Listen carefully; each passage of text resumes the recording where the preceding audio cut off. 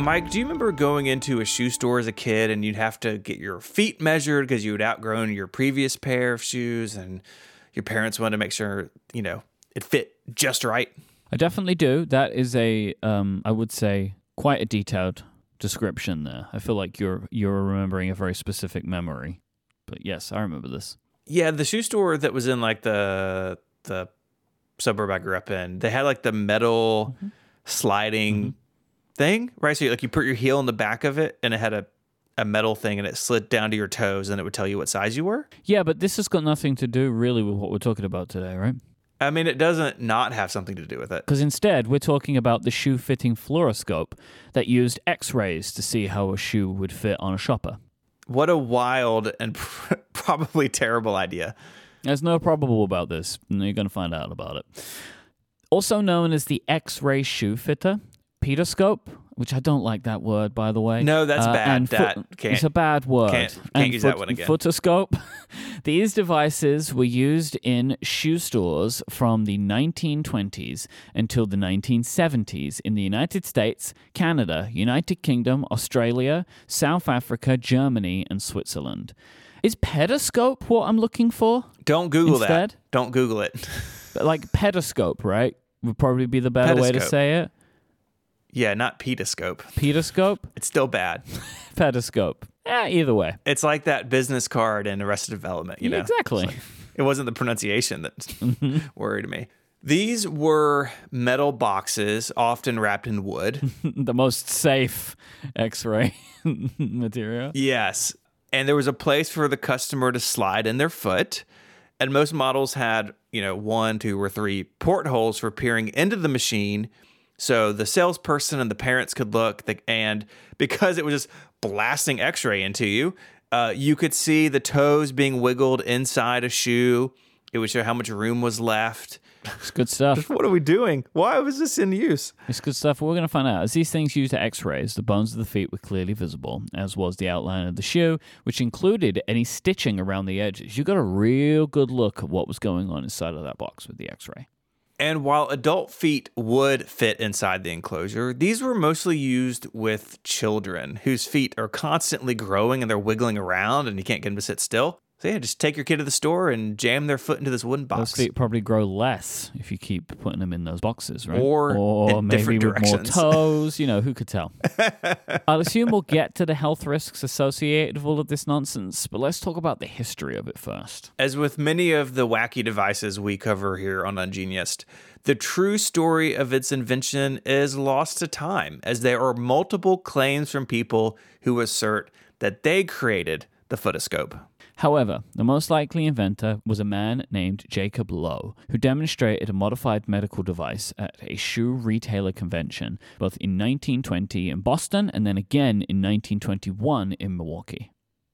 Milwaukee, it turns out, is the epicenter of this technology. The feet X-rays. In 1919, he filed a patent application for the device, which was awarded 8 years later in 1927. Lowe then assigned it to the Adrian Company of Milwaukee for a cost of $15,000. But this is where things get a little bit tricky. Syl Adrian claims that his brother Matthew Adrian invented and built the first machine in Milwaukee, and in fact, Matthew's name is listed in ads for this device as early as 1922.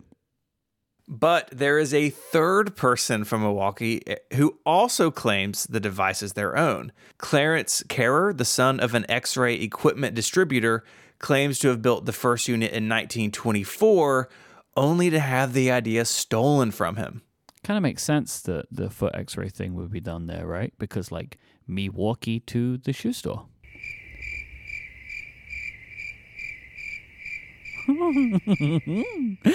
Meanwhile, here in the wonderful United Kingdom, the British company Pedoscope filed a British patent application in 1924, granted in 1926, and claimed to have been building these machines since 1920. Take that, Milwaukee. Indeed. However the shoe-fitting fluoroscope came to be, there are real health risks that we should discuss associated with sticking your foot into an X-ray machine to try on shoes. And we're going to get to that after this break. This episode of Ungeniused is brought to you by Factor, The busy fall season is already in swing, and you might be looking for a wholesome, convenient meal for those jam-packed days. Factor is America's #1 ready-to-eat meal kit, and it can help you fuel up fast for breakfast, lunch, and dinner with chef-prepared, dietitian-approved, ready-to-eat meals delivered straight to your door. You'll save time, eat well, and stay on track with your healthy lifestyle. We got some Factor meals delivered to the house, and it's awesome how easy it is to get one going because they're ready in just a couple of minutes. They're fresh but never frozen, and you'll have more than 34 flavor-packed options to choose from every week. It was a big hit in our household. You can relish the best of autumn with fall flavors. They're limited time only, hearty, comforting meals featuring seasonal veggies like cranberry pecan chicken and apple Dijon pork chops. That sounds so good. I'm so hungry. They're ready in just 2 minutes. They'll satisfy your fall cravings during the busy season without the hassle. And if you want something special, level up with Gourmet Plus, prepared to perfection by chefs and ready to eat in record time. Plus, you can keep your energy up with lunch to go. Factor's effortless, wholesome meals like grain bowls and salad toppers, no microwave required. To finish your order, choose from more than 45 add-ons, including breakfast items like apple cinnamon pancakes, bacon and cheddar egg bites, and smoothies. And you can rest assured you're making a sustainable choice because Factor offset 100% of their delivery emissions to your door and source 100% renewable electricity for their production sites and offices. This October, get Factor and enjoy eating well without the hassle. Simply choose your meals and enjoy fresh, flavor-packed meals delivered to your door, ready in just 2 minutes, no prep, no mess. Head over to factormeals.com/ungeniused50 and use the code ungenius50 to get this 50% off your first box. That link is in the show notes. The code is ungenius50 at factormeals.com/ungenius50 for 50% off your first box. Our thanks to Factor for their support of the show and Relay FM. Let's talk about how a fluoroscope machine works. This is not a one-time fast x-ray like you may have been used to, right? Like if you're going to have a bone looked at or something, you've got like the one x-ray, you're done. This is instead a continuous flood of x-rays to see real-time imaging. Like someone could have more x-rays done on their foot to try on one shoe than they otherwise would in their entire lifetime. Yeah. Because like if you break a finger, right? I mean, something like you'll get an x-ray of like the top of your hand, the side of your hand, maybe 2 or 3 images. But this is continuous, and that is a useful tool in medical settings. This sort of x-ray is often used in operating rooms during surgery so they can see, what's going on as they're working on you, or in other hospital settings where tests are being conducted. I actually had one of these years ago. I had to do like a swallow study. I did this. Yeah. Yeah. And they use continuous x-ray to like see how you're swallowing and like how your esophagus and stuff is doing. Well, on mine, they were pushing a camera all the way through my body, but you don't want to know about that. I was awake at the time. Wait. It was horrible. So that's not a story for another day. This technique is also used in airport security scanners to check for hidden weapons or bombs, albeit at much lower powers than used in the medical field. And that brings us back to the topic at hand. Or at foot, as it were. Yes. The risk of radiation burns associated with continuous X-ray monitoring. That's such a great sentence. The risk of radiation burns associated with continuous X-ray monitoring have been discovered in the 1890s, so before this thing was made. But it wasn't until 1927 that the genetic effects were more understood.